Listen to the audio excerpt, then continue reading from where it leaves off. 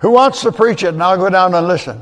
You know, one of the greatest joys in life is to be able to see literally the hand of God in your life. And you know it's God because nothing else and nobody else can account for it.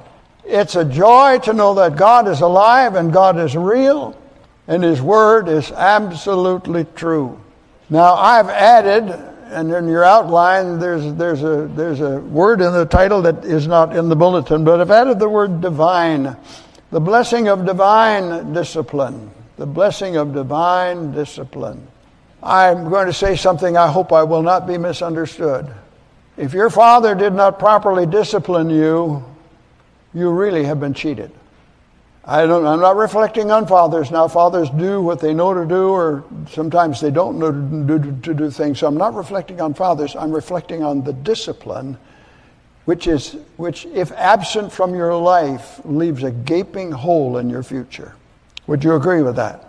How many of you enjoyed the trials and hardships of your life this past week? You enjoyed them. I've got honest people here. Thank you for your honesty. Thank you for your honesty. Because discipline is not a joyful experience in and of itself. It is the outcome of the discipline, it is the fruit of the discipline that brings great joy ultimately. Perspective on the events of your life is tremendously important, and the perspective you and I need is the perspective we get from God and His Word. So I've entitled this The Blessing of Divine Discipline. And I've got to deal with a little word study, English and Greek, for just a moment, because the translators of King James and some other translators have translated this Greek word chastening. And when you think of chastening always involves what? It involves punishment for wrongdoing. It involves punishment for wrongdoing. All right? Let me ask you a question. Why did Job suffer? If you know anything about Job, now if you don't, just listen in on the conversation. Job is known for his happy-go-lucky, never having any trouble life. No, he is known as the man who has probably the greatest trial that anybody's ever had, that is possible to have. Now the question is, why did Job endure this? Of course, God got mad at him because he was doing a lot of bad things, correct? Absolutely the opposite. He was a man who feared God, turned away from evil. He was a man who was upright, and God said this. God said, "This is my servant Job. He's a man who fears God. He turns away from evil. He's upright. He is a just and a righteous." God said that about him. Now the question is this. I've got a question for you. Why in the world then did God let him go through all of that if he was such a good man? Why? I've got the answer for that. If you can tell me, I'll give you a free homecoming dinner. Why did God allow the suffering in the life of this righteous? In fact, God used the word blameless. God said this about Job. Job was so upright that when his children were celebrating their birthdays, after the birthdays, he went and held sacrifices for each one of his children, lest they had somehow offended God in their celebration. That's how careful he was to make sure that he and his family were right with God. So you have this crazy question. It's a nutty, crazy question. Why does God allow good people to suffer bad things? Now, you better put the word bad in quotes, because God never lets bad things happen to you if you're one of His children. He lets hard, difficult things happen to you, but not bad things. How many of you fathers want to do bad things to your children? Anybody here have children that did not need to be corrected? And so every time you corrected them, you wanted to destroy their lives, correct? No, you wanted to save and preserve their lives, correct? Is that right? All right. So we have the blessing of divine discipline. Notice follow me along in the outline now. Discipline is training that corrects, it does correction, it molds or perfects the mental faculties or moral character of a person. That's what discipline is designed to do. I had disciplines in my life that my parents had nothing to do with. I grew up at the end of the Depression. When my father had a nickel for an ice cream cone, that was a very special day. Very special day. One time I had cardboard in the bottom of my shoes to keep my feet from coming out the bottom. We didn't have money. It was rough. They had to put a mortgage on the farm. And because of that, as a child and as a teenager, I literally, when I went off to college, I did not know how to play. It was 24/7 work. Get up in the morning, go out and feed the cattle, milk the cow, come in, get cleaned up, go to school, come back, change your clothes, go out and feed the cattle, milk the cow, come on in, go to bed. 7 days a week. No relief from it. Go out into the fields, plow and pick up rocks and pull weeds and get the crops in, bale the hay, clean the manure out of the barn. 24/7. We didn't have time to play because the economics imposed a discipline on my life. It wasn't my mom and dad that did that. It was the economy in which we lived. It was that or starve, not pay the mortgage, lose the farm. We didn't have a choice. Mom and Dad didn't have a choice. I didn't have a choice. And of course you notice how it's destroyed my life. I will suggest that it does provide a powerful work ethic in your life. And it provides a different relationship to adversities. If it didn't rain, the crops weren't so much, the money didn't come in, we were financially even tighter than if it did rain, and sometimes it rained too much. So discipline. Discipline. As I look back, I thank God for that. When I went off to college, I ran circles around a lot. I had a roommate. I had a roommate who came out of a wealthy family. His mom had a Cadillac, his dad had a Cadillac, and he had an Oldsmobile. And he was a freshman. He literally did not know how to hold on to a broom handle. They had servants in his house. He knew nothing. He had the life of Riley. He had the American dream. And I had the opposite. I was the guy that had it hard. Every bill was paid. No problem with his parents and their financial resources. And I'm not condemning the boy. He was born into that family.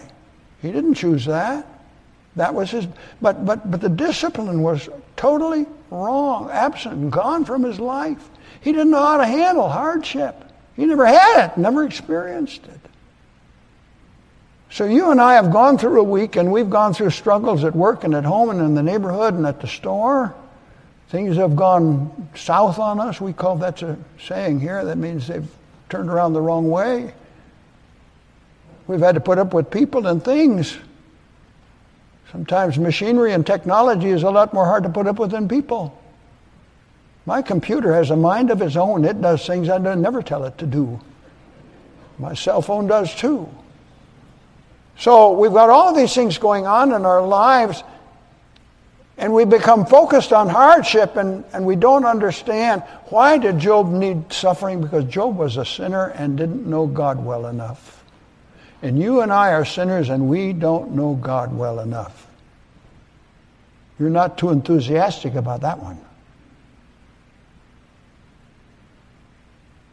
So discipline is training that corrects, molds, perfects the mental faculties and moral character. The Greek concept is a Greek word paideia. It means the whole training and education of children, teaching, training, instruction, discipline, and guidance. All of these things are involved in good discipline.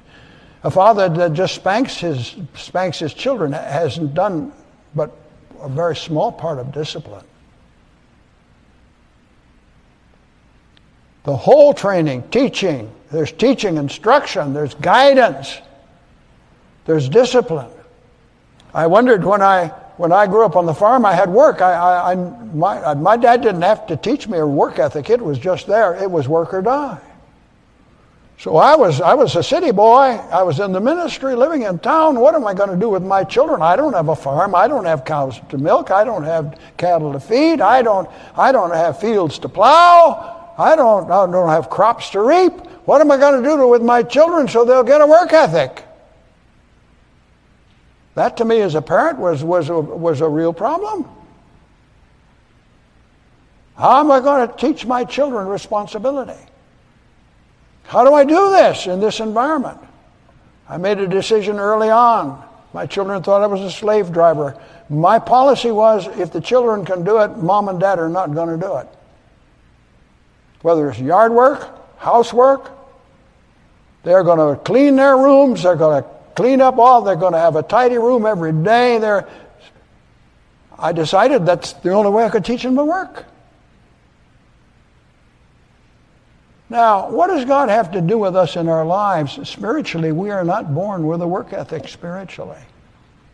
We're not born with an ethic that drives us to set aside time for devotions with God, to read the Word and to pray. That's a discipline, yes or no? That's a discipline of life. Attending church is a discipline. It is, it really is. If God allows, you ought to be here Sunday morning, Sunday afternoon, Wednesday night. Every time the doors are open, you ought to be here. That's a discipline you ought to impose on your life. It'll build your life and it'll build the lives of all other believers in our church. But that's a discipline that most believers are not willing to assume. It is a discipline. It's not easy. It's not any easier than putting on your dirty pants and your smelly shoes and going out and cleaning the barn and feeding the animals and then coming back and cleaning up and then going about the rest of it. You see, spiritually there's a discipline. And without that discipline, how are we going to go anywhere in our knowledge of God?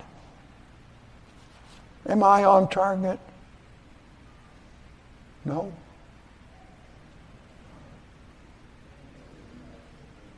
Am I the only one who lives at this address? I live at this address.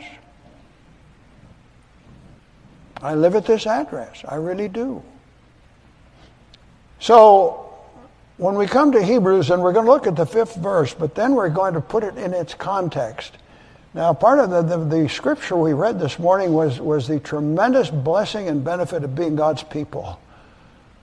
And that fit right into a tremendous discipline that was taking place in the background. That if you don't read Isaiah carefully, you don't put that together. You don't put that text in the context of discipline. But it's in the context of one of the most powerful disciplines God ever did to His people. He sent them into captivity, wiped out their cities.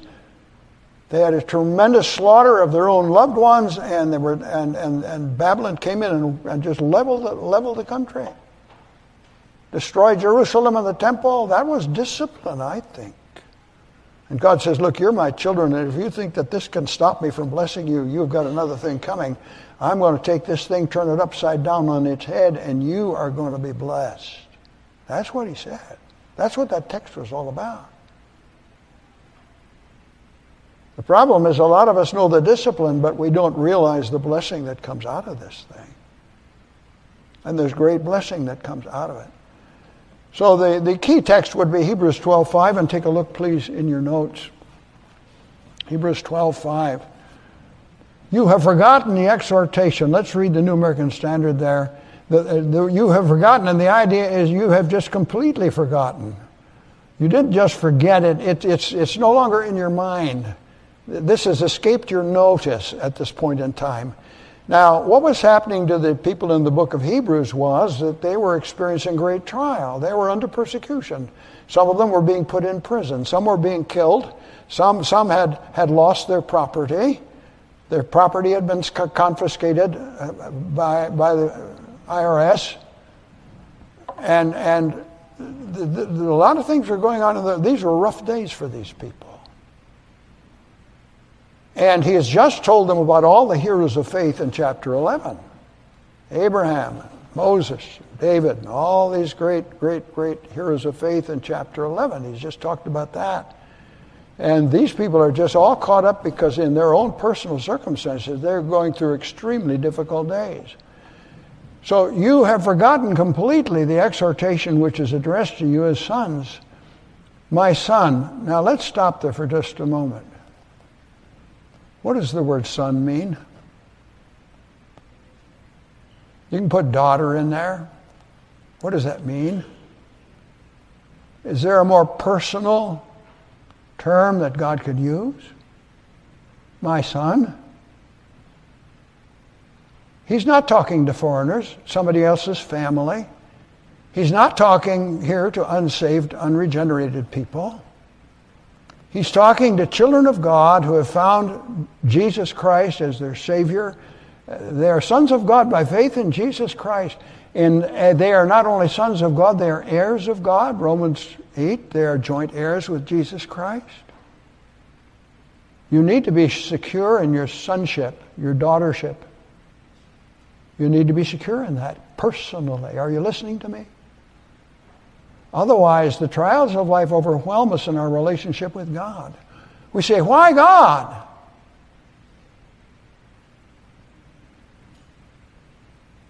You ought to say, what God do you want to accomplish? My son, do not regard lightly. Do not underestimate the importance. And that's what that word despise means. Don't regard lightly. Don't underestimate the importance of the discipline of the Lord. Do not faint. Do not be weary when you are reproved by him. And we'll look at that word in just a moment. Those whom the Lord is mad at. Are you reading the text? Fix your eyes on that text. Those whom the Lord what? Loves. It doesn't say those whom the Lord is upset with. You see, the first question we begin to ask when hardship comes our way is, what did I do wrong? Because we assume that the only way that reason God would discipline us is because he's mad at us for doing something wrong. Correct? Am I right in that? That's where our mind just travels immediately, especially if it's a huge issue in life. My son has cancer, leukemia. Lord, what did he do wrong? What did I do wrong? That's not where we go with that. My brother is dying with pancreatic cancer. What did he do wrong? The answer is probably nothing. God has purposes that can only be fulfilled in ways that we don't approve. Okay? Whom the Lord loves, he disciplines. Okay. So don't faint, don't be weary when you're reproved by him. For those whom the Lord loves, he disciplines, and he scourges every son whom he receives. Now, the word discipline, again, is the whole training. The word reprove means showing someone that he has done something wrong and summoning him to repent, bring to light, expose, convince, convict. In the case of setting right, reprove, or correct. Now, this idea of reproof can have to do with being convicted that God is right in what he's doing in our life. Not necessarily that we are wrong. Job was right. There's a note under there. It is not easy at times for God to convince us that he is right and we are wrong. Will you underline that and will you say amen to that? It is not easy at times for God to convince us that he is right and we are wrong. Also, this convicting can be concerning that which is true and right. We need conviction concerning what's wrong and concerning what's right. Now, let me review something here, and I'm eating up a lot of time, but we'll make it just down to the end of the first part here. You and I've talked to you many times about the fear of God. The fear of God. And the fear of God is a two-edged sword. It's a coin with two different sides to it. Listen carefully to me. Look this way, if you will, and listen carefully. Let me give you the definition for the fear of God. The fear of God is the absolute moral certainty. That seems to me like a conviction. How would you describe an absolute moral certainty? Okay? The absolute moral certainty that without fail, it never will be otherwise. No exception to the rule. Without fail, God will ultimately judge and destroy everything that is wrong. Because of who God is and what God is, God can do no less than that, or He will no longer be God. The absolute moral certainty, without fail, God will ultimately judge and destroy everything that is wrong. You say, the wicked people are getting away with everything in our country today. They're doing this and they're doing that, and what are we going to do about it? Well, I want to tell you something. I live today with real joy looking at all of this nonsense, and I say God, without fail, will ultimately judge and destroy all of this. Without fail. The other side of that coin, the fear of God, is the absolute moral certainty that without fail, God will ultimately reward and establish everything that is right. Now, if you've got that figured out in your heart and mind, your life will be different. Your choices will be different. Your attitudes will be different. And your joy will be full regardless of the disciplines and circumstances. We must be convinced beyond all doubt of that which is eternally true. You're not to faint, become weary, exhausted, give out, lose heart, faint, get discouraged. Now, the true nature of discipline is not punishment.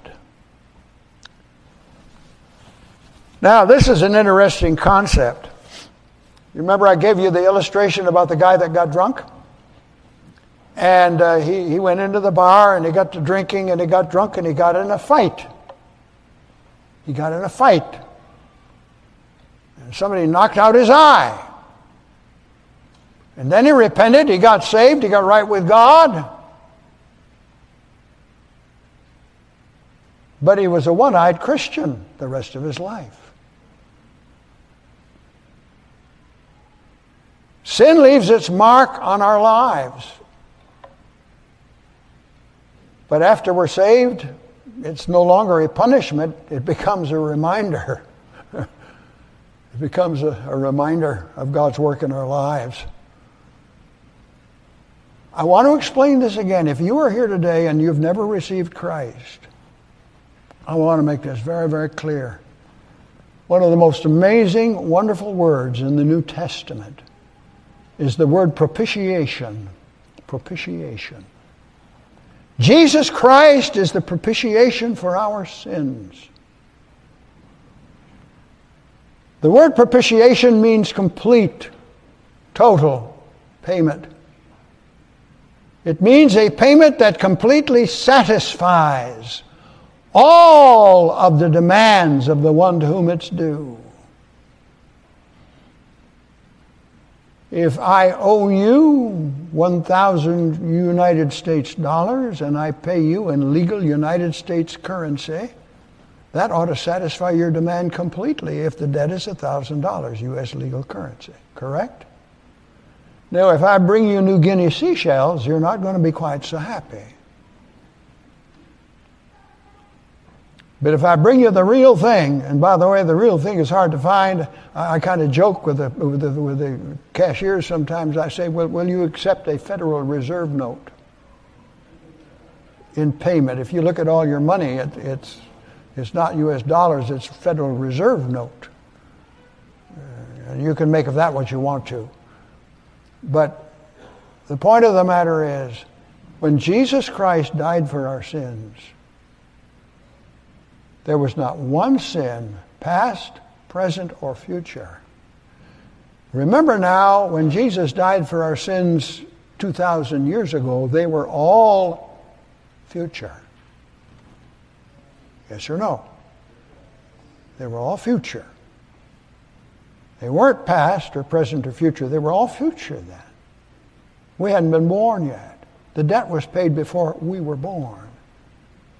From the moment of conception to the moment of our exit from this life, and this is sins not known by us.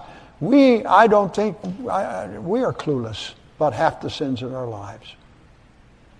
So, he died for all of the sins known to God, from the beginning to the end. Not only did he die for all of them, but he paid the full payment for all of them, to God's complete and total satisfaction, so much so that the Bible says we were crucified with Christ. That is, he not only dealt with the sins, he took us to death in Jesus Christ on the cross to get rid of everything he couldn't accept. That's how thoroughly God did this. So now, when by faith we receive the Lord Jesus as our Savior and this discipline comes into our lives, there's no double jeopardy here. We're not being punished for sins for which Jesus Christ died. We may be being corrected.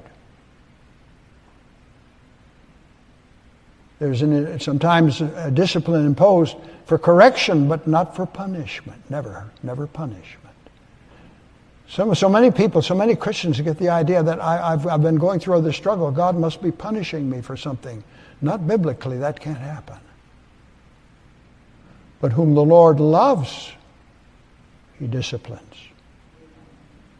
That's about half of us, right? You awake?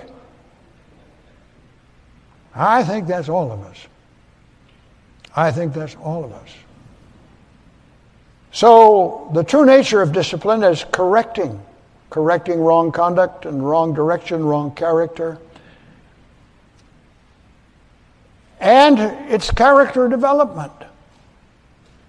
I tell people, if you're in business, there are 3 things you want to look for in an employee. A good employee has 3 characteristics. Number 1, a good employee has the capacity to do the job. He is competent. If he's not competent, he won't be a good employee. Number 2, he's reliable. I don't care how competent a man is, if he doesn't show up for work, he's no good to you. Yes? He's reliable. Reliability. And number 3, he has integrity. Doesn't matter how competent he is or how much he shows up, if half the money in the till is missing, that's not good for your business.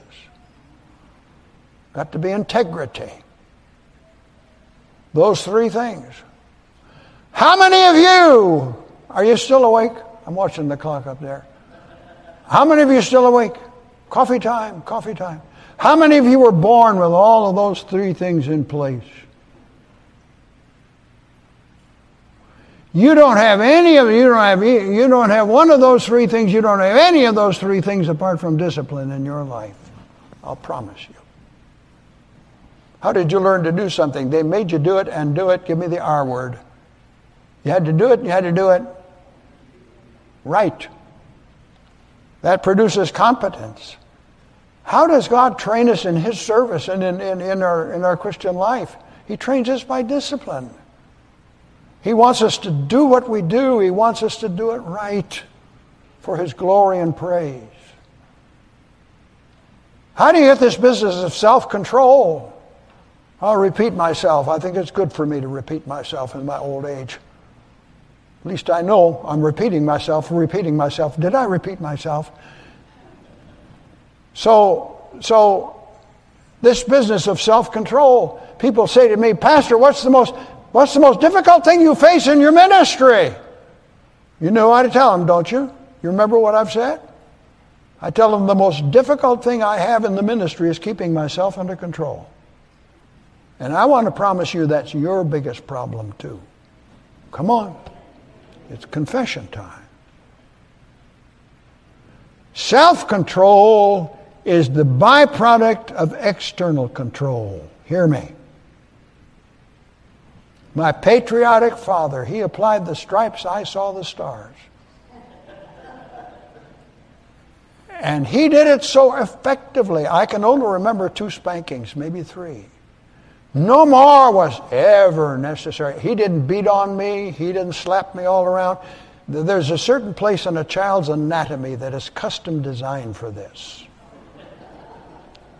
And he had an instrument. Now this is we're in this modern. Anybody here know what a razor strop is? Half dozen maybe. I want to tell you something. It didn't wound me. I want to tell you it sent me to heaven and back in pain. It didn't hurt me, but oh boy, did it. You talk about a sting. Woo! You never forgot. That was an unforgettable experience.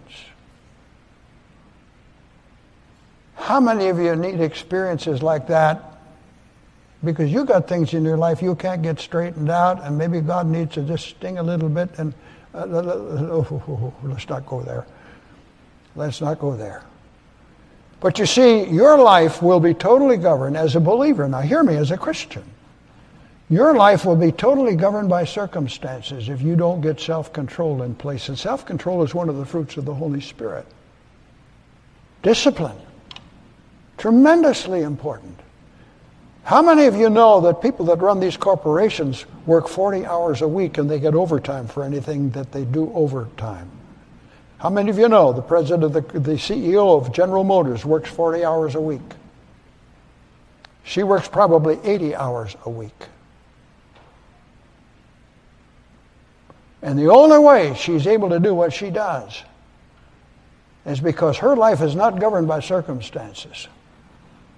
If the stock market goes down, she's at work. If the stock market goes up, she's at work. If the company's falling apart, she's at work. If there's a division whose management is simply horrible, she's at work. It doesn't matter what the circumstances are.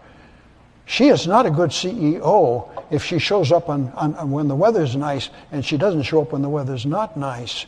But that takes self-control. Your walk with God, is it governed by circumstances? You've got joy today, you've got no joy tomorrow because the circumstances are running your life. Discipline. Discipline. And holiness, integrity. Holiness is integrity. It's not something where you put on this robe and you buy a halo at the bookstore and hope that it doesn't do this instead of this. Holiness is not a halo. Holiness is personal integrity. And it is hard to have financial integrity, physical and biological integrity, social integrity, just moral integrity. Every area of life, holiness is integrity. You don't get it without discipline. It doesn't come the easy way. So he said here, my son, do not underestimate the importance of the discipline of the Lord. Do not be weary when you're reproved by him. Those whom the Lord loves, he disciplines. And he scourges every son whom he receives. So this is the introduction. We're going to go into what was happening in the lives of these believers. We're going to go into the context in which it was happening, the promises we get out of the Old Testament, the New Testament. We need to praise God. Heads up. We need to praise God that he does not always put up with our stupidity and our laziness.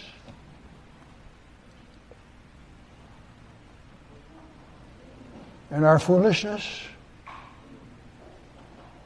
and our lack of attention to His Word and His ways. He loves us. And He wants to bring us into a walk with Himself that will be utterly fruitful and joyful and victorious. And may I suggest to you, if you know yourself and I know myself, there is no easy way for God to do that. And all God's people said, Amen. Yes. Come lead us in a song. When we walk with the Lord, trust and obey. Trust means you have confidence in God. You're not questioning God at every turn of the way. Trust and obey. There's no other way to be happy in Jesus. Listen, if you're going to profit from discipline, you have to trust God in your life, okay? It takes a real confidence and trust in the Lord.